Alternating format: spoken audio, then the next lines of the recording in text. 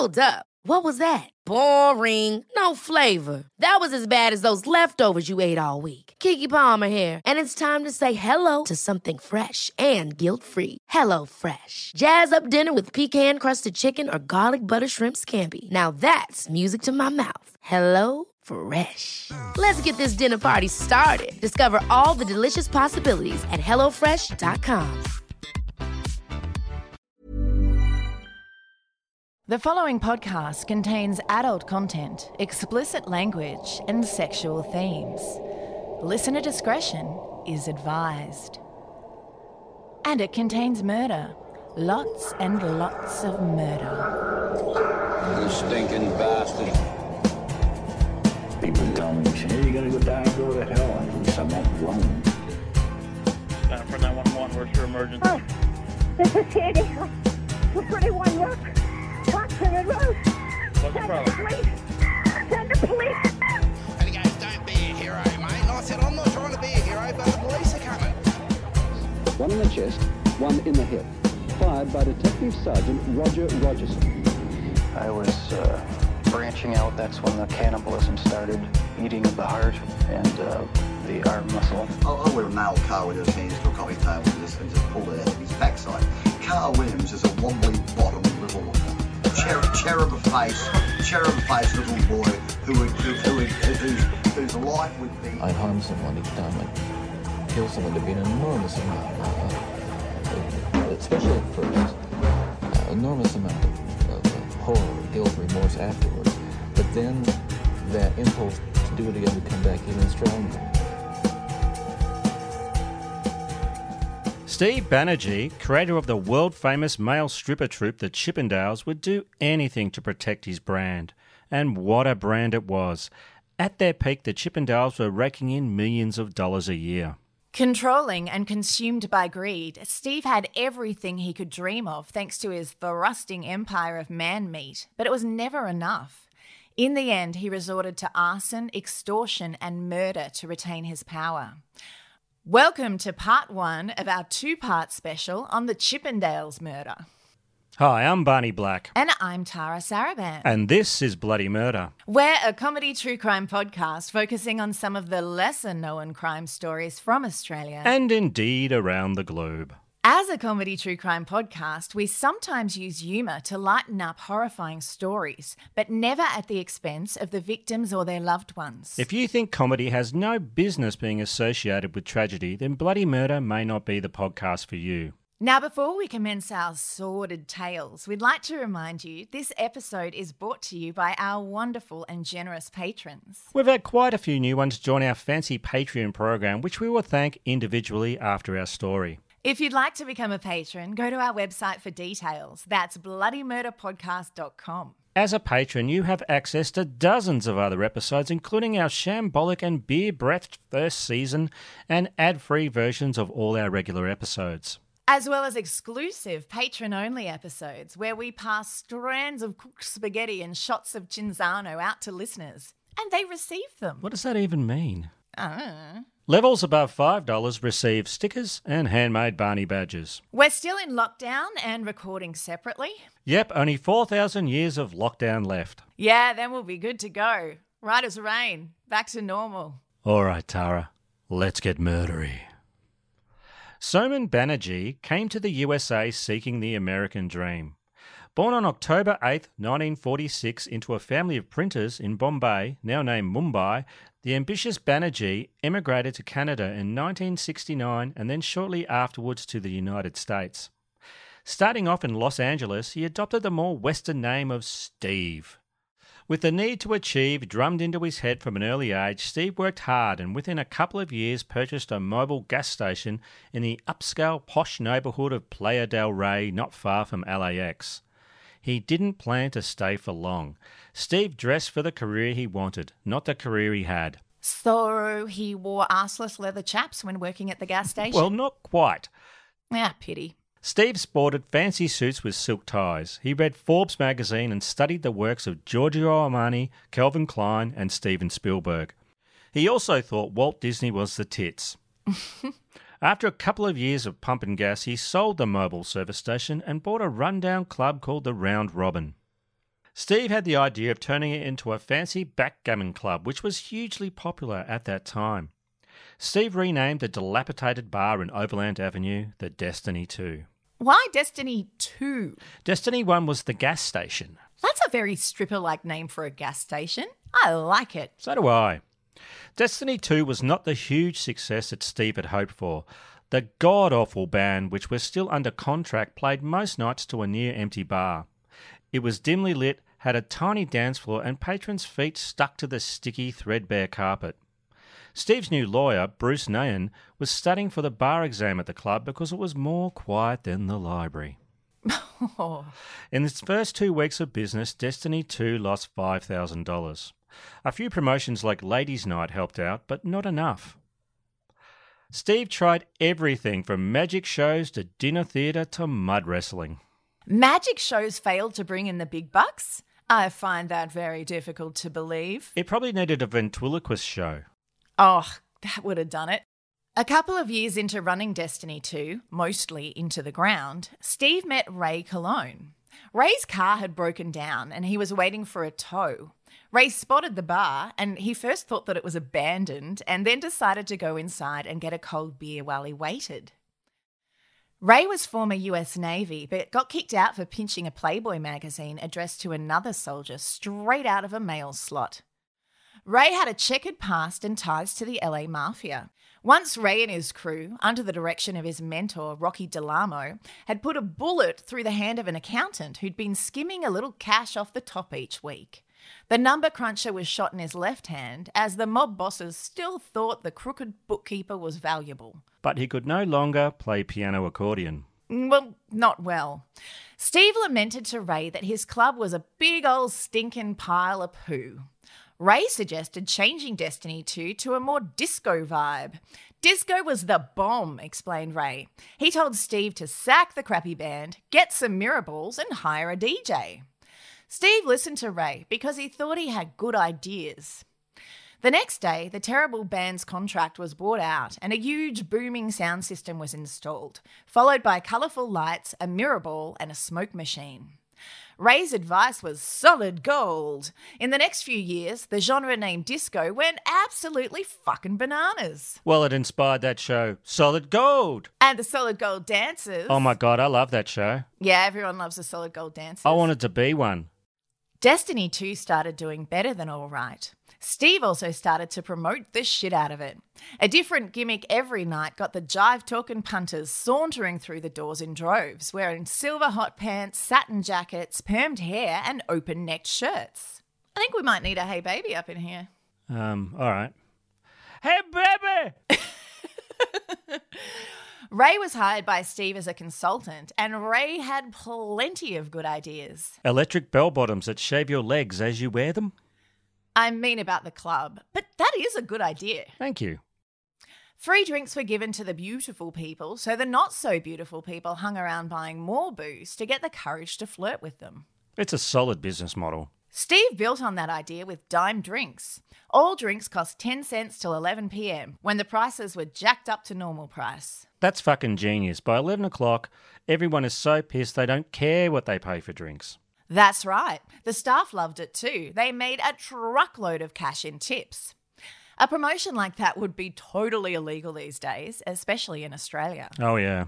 But Destiny 2's success wasn't enough for Steve. After the bar closed, Steve Ray and his lawyer Bruce would scheme for hours on how to rake in more cash. I mean, the disco craze was obviously going to last forever, right? Yeah. But there must be another way to wring a few more dollars out of it. At one such meeting, Ray and Bruce told Steve that they loved the redesign of his office. Steve's back office now had timber walls, a dark wood mantel and fireplace, high-back wing chairs and a mahogany desk. It looked like the inside of some snooty, exclusive, member-only Englishman's club. Fancy. Fancy indeed. The trio speculated Destiny 2 could have the same makeover. They called the look opulent ambience, guaranteed to deliver a more discerning and wealthy patron. In March 1978, after 6 weeks of renovations, during which the club stayed open somehow, Destiny 2 was relaunched under the fanciest fuck name, Chippendales, named after Thomas Chippendale, the 18th century master cabinet and furniture designer. Did he, have a reputation for getting his gear off? Just stand to his jorts, Tara. He was a pioneer for never nudes everywhere. Ah, good on him. The Smick Posh Club was an instant success. The parquet dance floor pulsed with lights at the front, and in the rear, high-back chairs surrounded teak chess and backgammon board-topped mahogany tables. Just like your place, Barney. Damn straight. Porsches, Mercedes and BMWs rolled in, keeping the valets busy, while inside the waitresses served hot hors d'oeuvres to the rich patrons, bought wholesale frozen and nuked in a microwave. Poor patrons. No, the vol-au-vents. Oh, the vol-au-vents, huh? That's right. I don't think I've ever heard you say that before. I like those little tiny hot dogs. Yeah, you do? Are they vol-au-vents, though? They're not vol-au-vents. No, they're just little dickies. Pigs in blankies. Soon after, Steve, who was always looking for another gimmick to further line his pockets, stumbled across another club in Redondo Beach. The biker bar was having some success with a strip show for women. Hey, baby. Steve scratched his chin and then possibly his balls and thought he would bring a similar, if higher class show to Chippendales.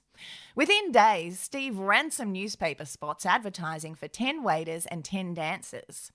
All had to be at least 6 foot, muscular body, clean-shaven, and with no excessive body hair, especially around the G-string region.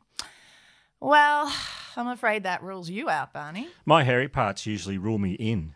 True dat. It's not just Goldilocks who can't get enough of a daddy bear like you. It's a blessing and a curse, Tara. All the time back in the days when we were allowed to leave our houses and go to bars, people were always coming up to Barney and asking if they could try his porridge. That's true, but some of them burnt their mouths because it was too hot. The waiters at Chippendales would just work for tips, and dancers would be paid the princely sum of $30 a night. It was late spring in 1978, a day that would go down in history as the birth date of Beefcake, when Chippendales premiered its male exotic dance night for ladies only. Hey, baby. Flyers advertising the show were delivered to beauty salons and women's clothing stores all over LA. Steve Banerjee declared it to be the first show of its kind anywhere in the US. What about that biker bar he pinched it from? Yeah, apart from them. Chippendales received over 200 applications for dancers. After a long interview process, Steve selected his favourite 20 beefcakes. And although they were certainly handsome and charismatic, most of them couldn't dance to save their lives. It didn't matter though. Soon women were drooling and beating down the doors at Chippendales, making it the hottest club in Los Angeles. The who's who of Tinkletown was filling the joint, including Cher, Brooke Shields and Hugh Hefner. All to see Barney and his mates dance. I told you I didn't want you to bring it up while we were recording. Yeah, but why? I think you should be proud of your oiled-up groin thrusting past. Yeah, well, I would be, but I never got past the interview stage. Their skimpy costumes, inspired by the Playboy bunnies, consisted of white collar and cuffs with a black bow tie. Pretty much every woman's dream of an erotic butler. I guess. I've never dreamt of an erotic butler, but now if I do, it'll probably be that because I've been influenced. As the sun went down and the bright neon light sign of Chippendales was turned on, Steve unleashed his bare-chested army of Adonises to lure in business from the streets. Women returning from work had their heads turned by the hunky slabs of man muscle. The hunky slabs of man muscle. Oh, come on. That's got to be the name of your next album. Man muscle. By opening time, a line of man-hungry women stretched 2 blocks and then wound around the corner. It sounds sordid, but in an age where women could not express themselves about anything without a man explaining how they were wrong, Chippendales was a safe and secure place. I'm so glad mansplaining isn't a thing anymore. It was great to completely eradicate that forever. Well, actually, Tara, that still hasn't happened entirely. I mean, I can understand why your feeble lady brain would think that it had. No men were admitted into the club until after the show was over, which was about 10 p.m. At that time, another line formed out the front. You see, men soon glommed that the juiced-up ladies inside were ripe for the picking after the Chippendale show. Before then, the women were free of any fear of men bothering or taking advantage of them. They pounded their overpriced Cosmos, Manhattans and gin and tonics and packed tightly into the tiered platforms with tiny tables encircling the stage. The tension and excitement built up to a dull roar until the show began. Then KC and the Sunshine Band came on loud and the women surged to the front of the stage. The curtain opened and there stood 10 instances of male perfection, their glistening bodies dripping with oil and gyrating to the disco music. 500 women screamed in unison, "Take it off!" Whoa. Sounds like our last meet-up. Actually, yeah. It's like when you and Cambo walked in the joint. Oh, the ladies rushed the stage. That's right. Each dancer had a theme. Such as? Well, you know, the regular stuff. Zorro, Superman, fireman, policeman, etc. Ah, okay. Chartered accountant, chess master, high school janitor. High school janitor. Yeah, I'm sure they had those. Women got so excited when they were pulled on stage, they'd sometimes pee themselves. A bare-chested beefcake would come out to clean up the wee with a mop and bucket and then scurry away. So, although the floor was no longer covered with threadbare carpet, people's feet still stuck to it. They did. Women would fist fight each other over who got a dancer's attention, and the Chippendales' neighbours complained about women throwing up in their front yards. Oh, God. And, of course, there was the tip and kiss. Oh, God. Yeah, that's just gross for everyone involved. Yeah, it really is. A dancer would bend down to kiss a patron. The woman would throw their arms around their neck and shove their tongue down the dancer's throat and then stuff cash into the beefcake's G-string. This made the dancers around $200 a night. And spread mouth herpes like wildfire. It's just gross. Most women stayed after the show when the men were let in. Some of the ladies were so liquored up and horny that you'd have to be entirely devoid of charm not to score. In the pre-AIDS world of the late 70s and early 80s, every night there was sex in the bathrooms of the club and even on the dance floor. According to Deadly Dance, The Chippendale Murders by K. Scott MacDonald, one woman, described as being large and middle-aged with bleach blonde hair and bad teeth, offered a dancer $500 to snort cocaine off his penis. He declined, which was rare. I mean, penis cocaine is just unsanitary. Just do it off a toilet seat like everybody else. While every drug you can imagine was being ingested, banging was going on everywhere. In the car park, in cars, under tables and in the toilets, rusty trombone behind the stage and, you know, bit of a backward wheelbarrow down the front stairs. We'll be back with the conclusion of part 1 of the Chippendales murder after this. Hey,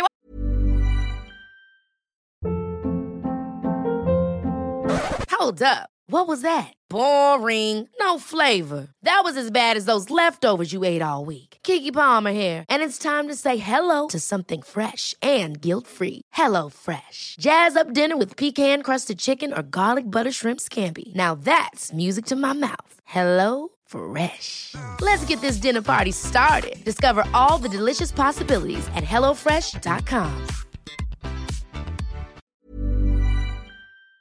what time is it, Barney? It's True Crime Nerd time. Hey! True Crime Nerd time. True Crime Nerd time. True Crime Nerd time. I love true crime. True Crime Nerd Time is an opportunity for you, our listeners, to give us your recommendations for anything true or fiction crime related. It can be a book, movie, TV series, graphic novel, song, or just about anything that has scratched your crime-obsessed itch. You can record your voice, just do it on your phone. We'll play it, or write it, and we'll read it out. And we have one here from Nia Thamarkis, and she tells us about the book A Solitude of Wolverines by Alice Henderson. And she writes, "Greetings, Barney and Tara. I have a book suggestion for True Crime Nerd Time. Alice Henderson has a brand new suspense thriller series launching October 27th with the novel A Solitude of Wolverines. I was lucky to get a preview copy. While it's not true crime, it's a nice palate cleanser with guns, rogue cows, poachers, antique cars, and wolverines. Alex Carter is a wildlife conservationist with a soul for the great outdoors. Stifled in Boston, in limbo with her longtime boyfriend, and narrowly escaping death in a mass shooting, she leaps at the chance to winter in rural Montana to study wolverines, sounds cool, for a land trust and get some space to re-centre in Big Sky country. She packs more than her hiking gear with her, however. Her near-death experience haunts her, especially the mystery behind the second gunman who saved her life. Yeah, it's not normally what they do, is it? No. Readers will come to know he's more stalker than saviour, and her conservation work has helped keep more than habitat undisturbed. Unfortunately for Alex, Montana is far from the peaceful place she was expecting. Too many Wolverines? Not enough Wolverines. I can't remember which. She's nearly run off the road on her first solo trip to town. The lodge she's staying in has multiple murders in its history. Poachers regularly venture on conservation land, and there's even sightings of Sasquatch by her neighbours. Oh, I didn't realise that you were ever in the Montana area taking bushwalks, Barney. Sasquatch's got a small dick. That means you do too, champ. Oh, no. When one of her wildlife cameras catches a barefoot, injured man running past her camera trap, Alex is convinced there's more going on than just some poaching. Will she survive long enough to figure out what's going on? Well, it is a series of books, so I'm thinking yes. Probably. Unless Sasquatch takes over as the main character. Ah, the small dick Sasquatch. Trilogy. He's got a big heart, though. More than makes up for it, I say. Yeah, his big heart makes up for it. Thank you for your amazing podcast. You've made the pandemic suck less. Nia. Thank you. That is a good compliment. I don't want to make it suck more, because it sucks a lot already. No, I don't want to make it suck more either. It's really fucking sucks enough. That's enough suck. Cut the suck. Thanks, Nia. That book is A Solitude of Wolverines by Alice Henderson, the details of which will be in the show notes. Now, if you'd like to submit to True Crime Nerd Time, visit our website, bloodymurderpodcast.com, for instructions on how to contribute. Everyone knows this year sucks to a raging extent, but I'm starting to feel personally attacked by it. I feel that in my soul. Yeah. Is everything going on in the world at the moment and the way this year is panning out interfering with your ability to be happy or, I don't know, calm or just in any way human? Is something stopping you from achieving your goals? Have you had as much as you can take and you're just not sure what to do about it? Or perhaps all of this is just making other stuff you have to deal with even harder. We're both big believers in therapy, and there is no better time than now to take care of your mental health. BetterHelp is there for you no matter where you are. BetterHelp will assess your needs and match you with your own licensed professional therapist. You can connect in a safe and private online environment. And you can start communicating in under 24 hours. It's professional counselling that produces real results, not self-help. You can communicate with your counsellor at any time. You'll get timely and thoughtful responses, plus you can schedule weekly video or phone sessions. All without having to leave the house. BetterHelp is committed to facilitating great therapeutic matches, so they make it easy and free to change counsellors if needed. It's more affordable than traditional offline counselling, and financial aid is available. And it's a service you can access worldwide. You could be communicating with licensed professional counsellors who have a broad range of expertise and specialise in areas such as anxiety, grief, trauma, depression, and stress. Anything you share is confidential. It's convenient, professional, and very affordable. If you want to start living a happier life today, connect with BetterHelp. And as a Bloody Murder listener, you'll get 10% off your first month by visiting betterhelp.com/bloodymurder. Join over 1 million people taking charge of their mental health. In fact, so many people have been using BetterHelp that they're recruiting additional counsellors in all 50 states of the USA. Get matched with a counsellor that suits you by simply filling out a questionnaire to help them assess your needs. If you don't believe us, check out the dozens of positive testimonials on their website. So visit betterhelp.com/bloodymurder. That's betterhelp.com/bloodymurder. And now for the conclusion of part 1 of the Chippendales murder. The Chippendales Sexy Time Mail Review was raking in the cash every night.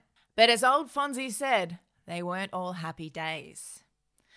On August 14th, 1980, Playboy Playmate of the Year and actress Dorothy Stratton was murdered in her house by her abusive, estranged husband Paul Schneider, who then turned the Mossberg 12-gauge shotgun on himself. Yeah, he should have started with that. He should definitely have started with that. He had raped, shot, and then mutilated her body after she'd asked him for a divorce. Snyder had worked at Chippendales before the male stripping became a thing. In fact, Snyder had told Steve about the biker bar that had male strippers performing. Snyder also produced a female mud wrestling show, which had bombed amongst most other things he turned his hand to. It was Dorothy Stratton who designed the collars, cuffs, and bow ties costume for the dancers based on the Playboy bunny outfits. And Hugh Hefner was cool with it. They asked his permission. He was like, sure, put it on dudes. Hugh Hefner had his own view about why Schneider killed Dorothy. He said a very sick guy saw his meal ticket and his connection to power slipping away. And it was that made him kill her.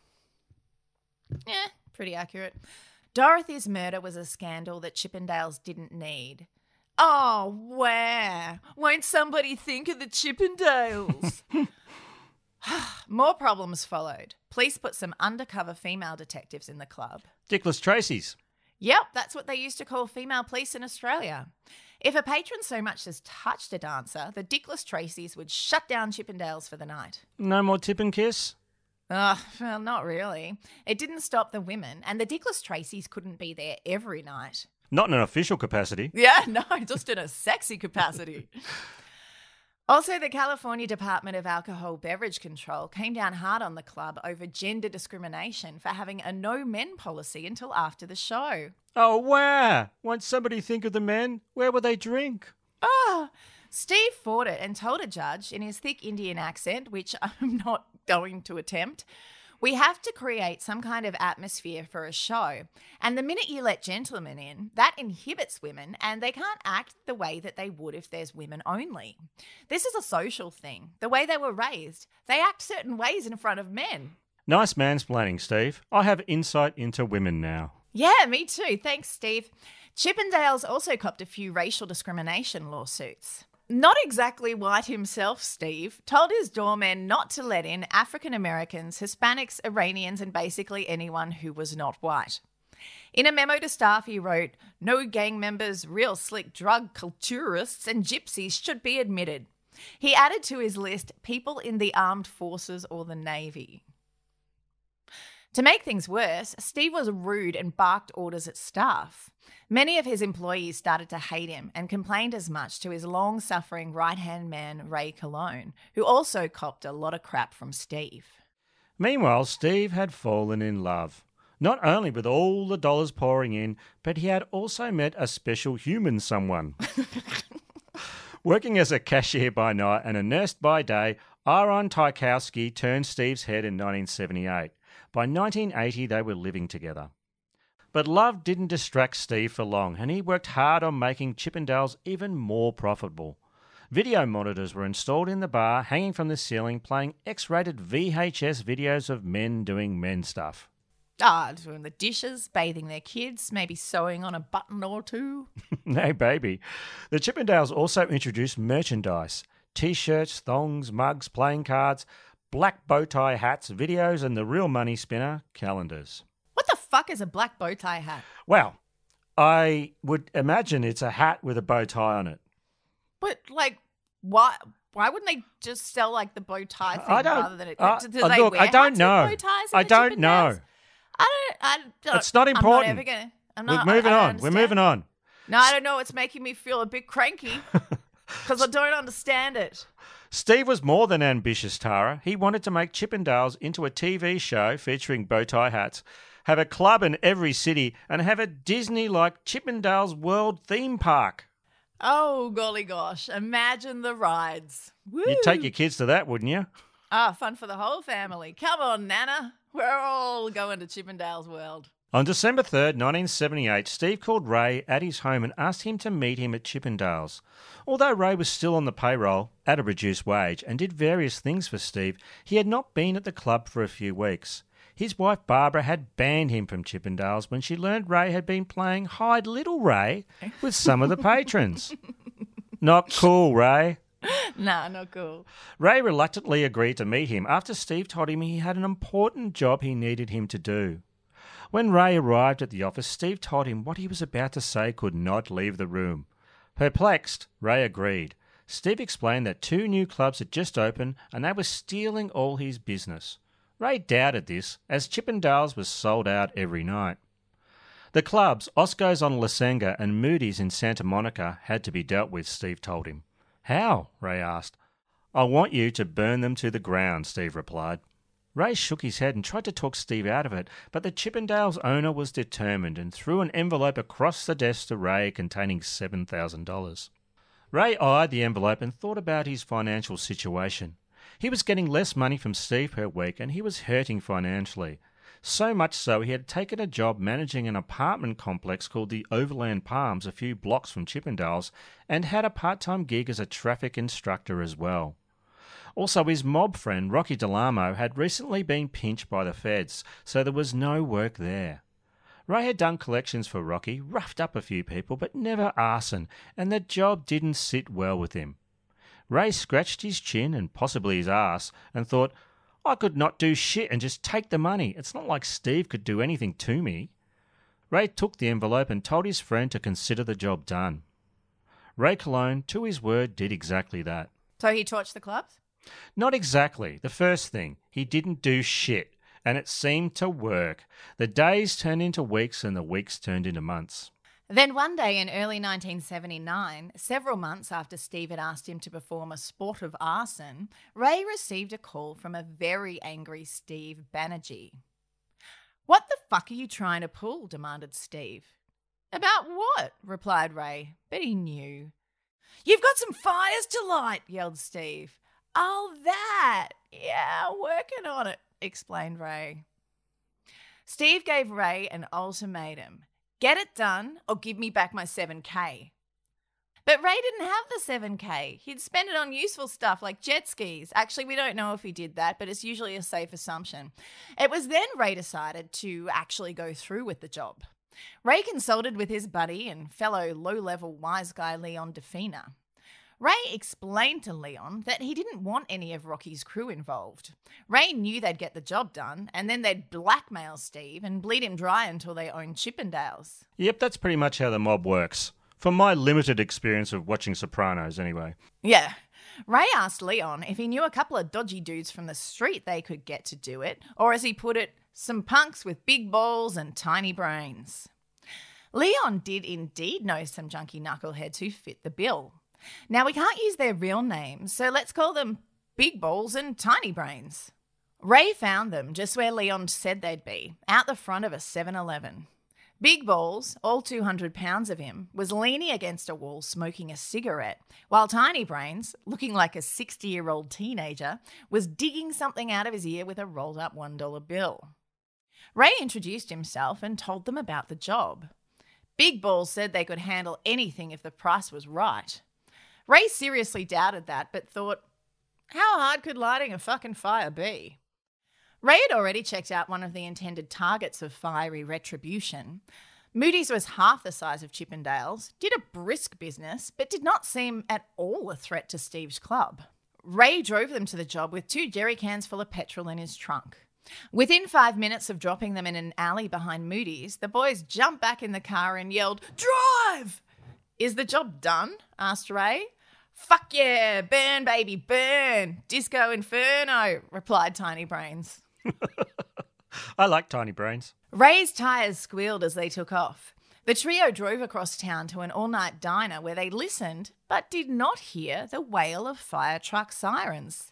Sometimes fires just go out. Ray was pissed. He called the pair useless cunts and told them to fuck off. The boys asked if they were still getting paid.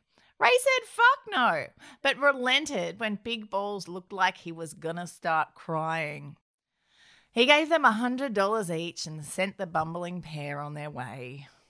The next morning, Steve rang Ray, waking him from a deep slumber. Steve had heard the news about the fire and was angry to learn there was no real damage done.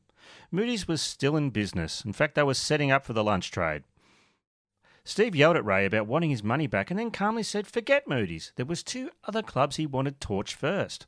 Ray agreed, said goodbye and hung up thinking I'll stall him as long as possible and eventually he'll forget about it. It was time again to just not do shit. In the next few months, Ray didn't hear from Steve and decided to change career. In an ironic twist of fate, Ray joined the police force. That is ironic. After passing his police officer standard training test, he became a reserve police officer in Palm Springs. Meanwhile, Chippendales was still making buckets of cash, but Steve wanted more. Burning down the competition was not working, so Steve thought making the show more glitzy and glamorous would do the trick. Enter Nick DeNoia, a 5-time Emmy-winning Broadway choreographer and children's television producer. Steve hired the well-respected DeNoia in late 1981. Steve had been trying to get DeNoia for the past 5 years, and it was well worth the wait, Tara. His revamped show was a huge success. Steve's attorney Bruce later said, Steve's show had been for girls. DeNoia's show was for women. Oh, so the erotic dancers used to dress as unicorns, but now they offered to cook dinner. Oh, that's just sexist. Oh, you mansplain it to me more, motherfucker. Hungry eyes. You see, Tara. Shut up, hungry eyes. Murphy Brown. That's not even offensive. She was a trailblazer. DeNoia was gay but not openly and had once been married to the 1970s movie star Jennifer O'Neill. DeNoia told the dancers, I'm your audience, make me want you. He added rock, pop and heavy metal music into the production and ramped up the choreography with martial arts moves, jazz, gymnastics, ballet and even breakdancing. Do you want to see those beefcakes pop? Oh, I want to see them jazz hands. One new routine featured Tarzan jerking off a plastic banana, culminating in it spurting lotion over the screaming women.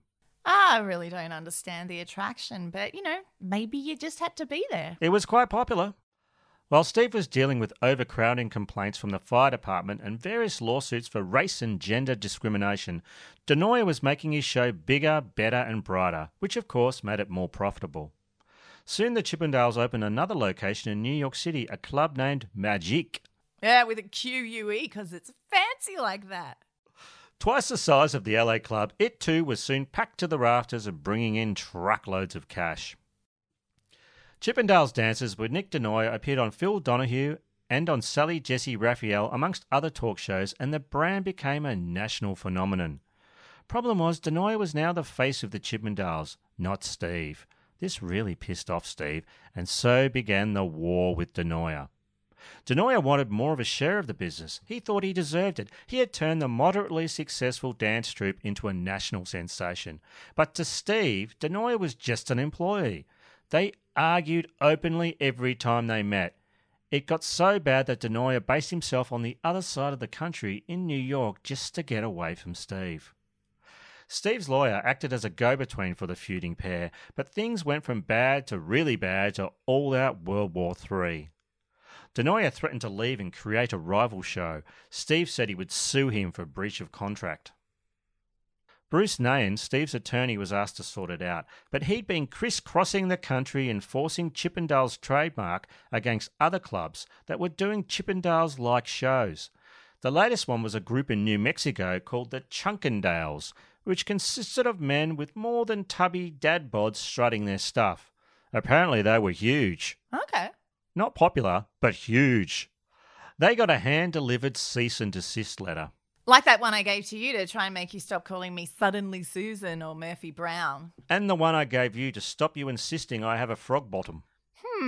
Sounds legally binding, Hungry Eyes. You'll get another letter for that, by the way. Finally, DeNoia had a proposal for Steve that might make the peace. DeNoia wanted 50% of the touring rights. Steve thought to himself, bargain! The Chippendales don't tour. What's 50% of nothing? They met at a cafe in New York and Steve grabbed a napkin and wrote, I, Steve Banerjee, full owner of the Chippendales, do hereby award Nick DeNoia on this 13th day of November 1984 50% of all monies received from touring rights involving the Chippendales dancers minus any and all expenses. Steve signed the napkin and threw it at DeNoia. Steve wasn't worried. He planned on opening more clubs in more cities, and even if the Chippendales did tour, the profits would be pretty small. Steve couldn't have been more wrong. In fact, he was wronger than a duck wearing arseless chaps. Soon after the napkin deal, Steve got in contact with Ray. Ray Colon was no longer a policeman after it was discovered in a routine physical that Ray had polycystic kidneys. Out of all the reasons Ray could no longer be a policeman, that is not the one I was expecting. Yeah, me either. Like, seriously, there are so many. Ray was back to managing the Overland apartments and teaching traffic school. To supplement the meagre wages, Ray would occasionally rob drug dealers with his mate Leon Defina. You see, that's the thing why he shouldn't be a policeman. That's one. Yep. Yeah. Yeah, that's one indeed. Yeah, that's correct. Steve told Ray he was still having the same problems. Rival clubs were stealing his business. The focus of Steve's hatred were two clubs, Bentley's and a club named Pearl Harbor. He wanted them both torched. Ray wanted nothing to do with it, but Steve reminded him of the $7,000 he owed him. Ray again reluctantly agreed and enlisted the help of Mike Alvarez, who had done some work for the Mexican cartels, and a $300 a day heroin addict named Louis Lopez. What could possibly go wrong? I can't imagine. Together they threw Molotov cocktails through the windows of the closed Pearl Harbor club. But this wasn't like 1941. Not at all. And pretty much like Ray's last attempt at arson, it was a dismal failure. Sometimes fires just go out. Actually, it was the night janitor. He smelt the smoke and put it out. And then he did a dance. Woo! No, that's the high school janitor, isn't it?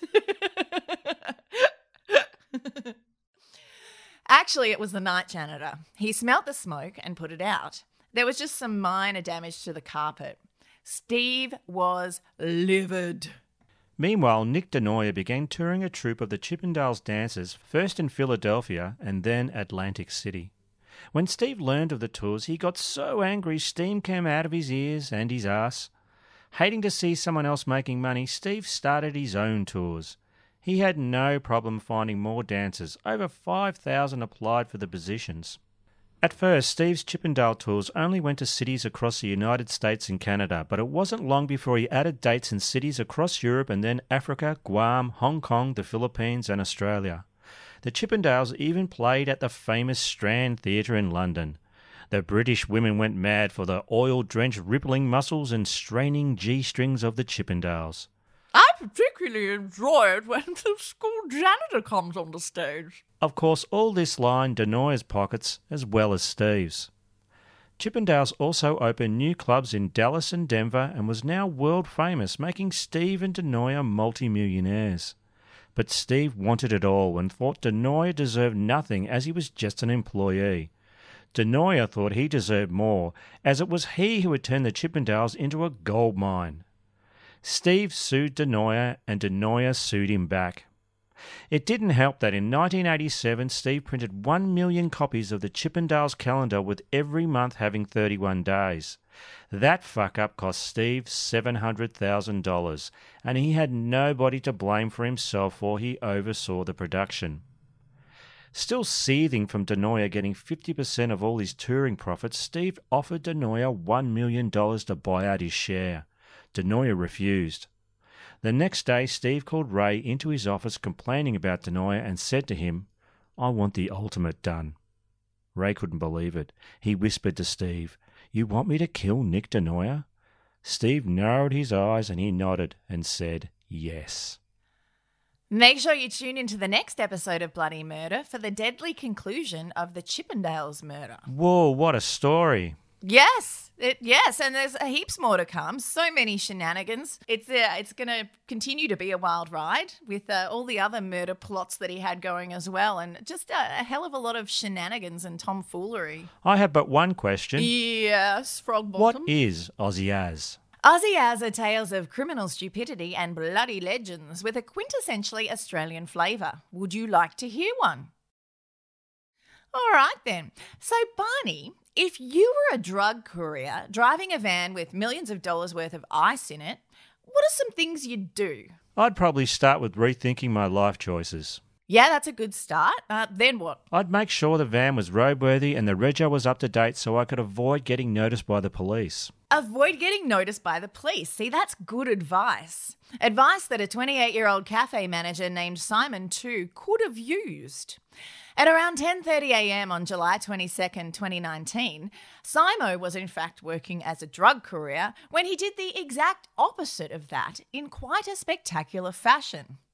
According to news.com.au, Simo happened to be driving a white Toyota Hiace van past the Eastwood Police Station in New South Wales when he crossed onto the wrong side of the road and smashed into two stationary police cars that were parked out the front of the cop shop. Whoa. After causing extensive damage to the cars, Simo drove away from the scene without stopping. He scampered.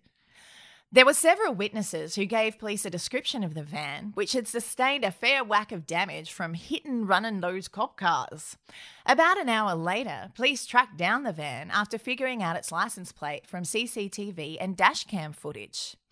When they approached Simo, he wouldn't make eye contact with them and was fidgety as fuck. He told the police he was delivering pizzas that he'd picked up from Pizza Hut in Eastwood, but the police could smell no such pizzas. When they checked the back of the van, they instead discovered 13 cardboard boxes full of ice, 260 kilos or 40 plus stone to be exact. Pizza and ice really don't smell the same, do they? No, they do not. When police asked Simo how much the drugs are worth, he replied, "A lot." It's like both of us and then maybe some more people worth of drugs. This week, Simo had his day in court and his lawyer took, a novel and honest approach to the case, telling the judge that Simo was not involved in the drug trade in any way other than being a courier and pointing out that he was a shit one at that. He went on to describe Simo as hopeless, negligent and shambolic. The judge nodded in agreement and said, "I accept that submission. Shambolic is a good word." Shambolic is a good word. We should use it more. I noticed you did. An expert witness took the stand to say the wholesale value of the 260 kilos of ice in 2019 was more than $23 million and could fetch up to $150 million on the street. No doubt fearing for his life, Simo has never given a clear explanation of how he came to be carrying the drugs or who he was doing it for. Well, yeah, with that kind of money. In an even more bizarre twist, police were uncertain whether Simo had the drugs in the van when he hit the cop cars or if he went and got them afterwards. You'd have to be pretty daft to pick up the drugs after the cops were looking for you. Yeah, look, that's true. But as a species, us humans can be incredibly stupid. But yeah, I reckon he probably had them at the time.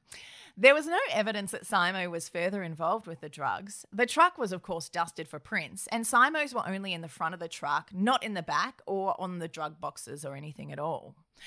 The judge seemed to believe Simo didn't know the quantity or value of the drugs he was carrying at the time, but said it was clear he knew it was a substantial amount.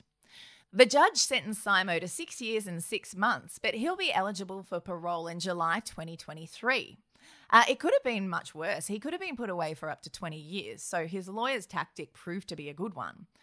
If I've learned one thing from this podcast, it's that people will kill other people in this country for $2,000 in a used hatchback that reeks of menthol cigarettes, so it was probably wise for Simo not to talk too much. Well, that brings us to the end of the episode.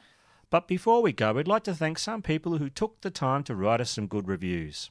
So thank you to Jenny from the block from Australia. Berg24 from Canada. We got Brucein from the USA. And Bands, though. We'd also like to thank the lovely Lorraine for all the work she does helping me run the Facebook group. You know who else is awesome? Our patrons. We love them. We love them so much we've been holding monthly giveaways. The winner of our August prize, the Bloody Murder Backpack, was Fiona Griffin. Our September prize is a Keep Kicking Against the Pricks coffee mug. Present your worldview as you drink your coffee black just like your soul. For a chance to win, be a Bloody Murder patron at a level of $5 or above. Now, we've had a bunch of new bloody legends join our Patreon program. Stephanie Lorme, Blair Stackhouse, Jean Breeden, Sharon May, Gina LaFaro, Adrian Goff, Vanessa Allen, Sheila Finlay, and Lee Mitchell. If you would like to support us, visit our website, or if you just want to buy us a drink, that's my thirsty voice, there's a PayPal donate button there too. I've been Barney Black. And I've been Tara Saraban. And this is Bloody Murder. Please don't forget to review us on Apple Podcasts, our Facebook page, or our IMDb page. You don't need to write a well-crafted essay, just 5 stars and a hey baby would still count. And of course, rate and subscribe. It really helps us remain shambolic and oiled up in our cuffs, collars, and boots. ties and our bow tie hats. Check out our website, bloodymurderpodcast.com, for news, galleries, more episodes, and links to our threadless merchandise. Follow us through our Facebook page or join our Facebook group. On Twitter, we're at Bloody Murder Pod, and Instagram, we're bloody_murder_podcast. Thanks for sticking around, and we'll be back soon. Goodbye and adios. And keep kicking against the pricks. Steve had the idea of turning it into a fancy backgammon club. Back it up, I'm a Gammon. fucking chicken. Yeah. The trio speculated Destiny 2 could have the same makeover. They called the look Opulent Ambulance. Ambulance? Ambulance. Opulent ambulance. That's what fancy people take to the hospital. It's a weird kind of like interior design style, though, I've got to say. I mean, there's a lot of like equipment and like, you know, gauze. Gauze. Gauze. Guaranteed to deliver a more discerning and wealthy patron. To the hospital. To the hospital. I have a book suggestion for True Crime Nerd Time. Alice Henderson. That's a hard word to say. How do you pronounce that? Henderson? I think it's Honduras. Henderson. Is that it? Honduras. It sounded like you called me an asshole. You're an asshole. Yeah, it is. Oh, good. You're right. Yeah, well, I know you're always keeping an ear out for someone to confirm that for you. Oh. I prefer the term arse hat. Ass hat. Yeah, it's a bit more savoury, isn't it? It is. And you can. And it stops you from getting skin cancer or sunburn. It's wearable. Yeah, it's wearable. Yeah. Unlike the other one. Soon the Chippendales open another location in New York City, a club named Magique. Yeah, with a QUE because it's fancy like that. Twice the size of the LA club. Oh, it's fancy like that. Yeah, it sounds French. Oh, look at that. It's real fancy. It's got QUE at the end of it. It's like an erotic dancer from France. Fancy like that. Magique.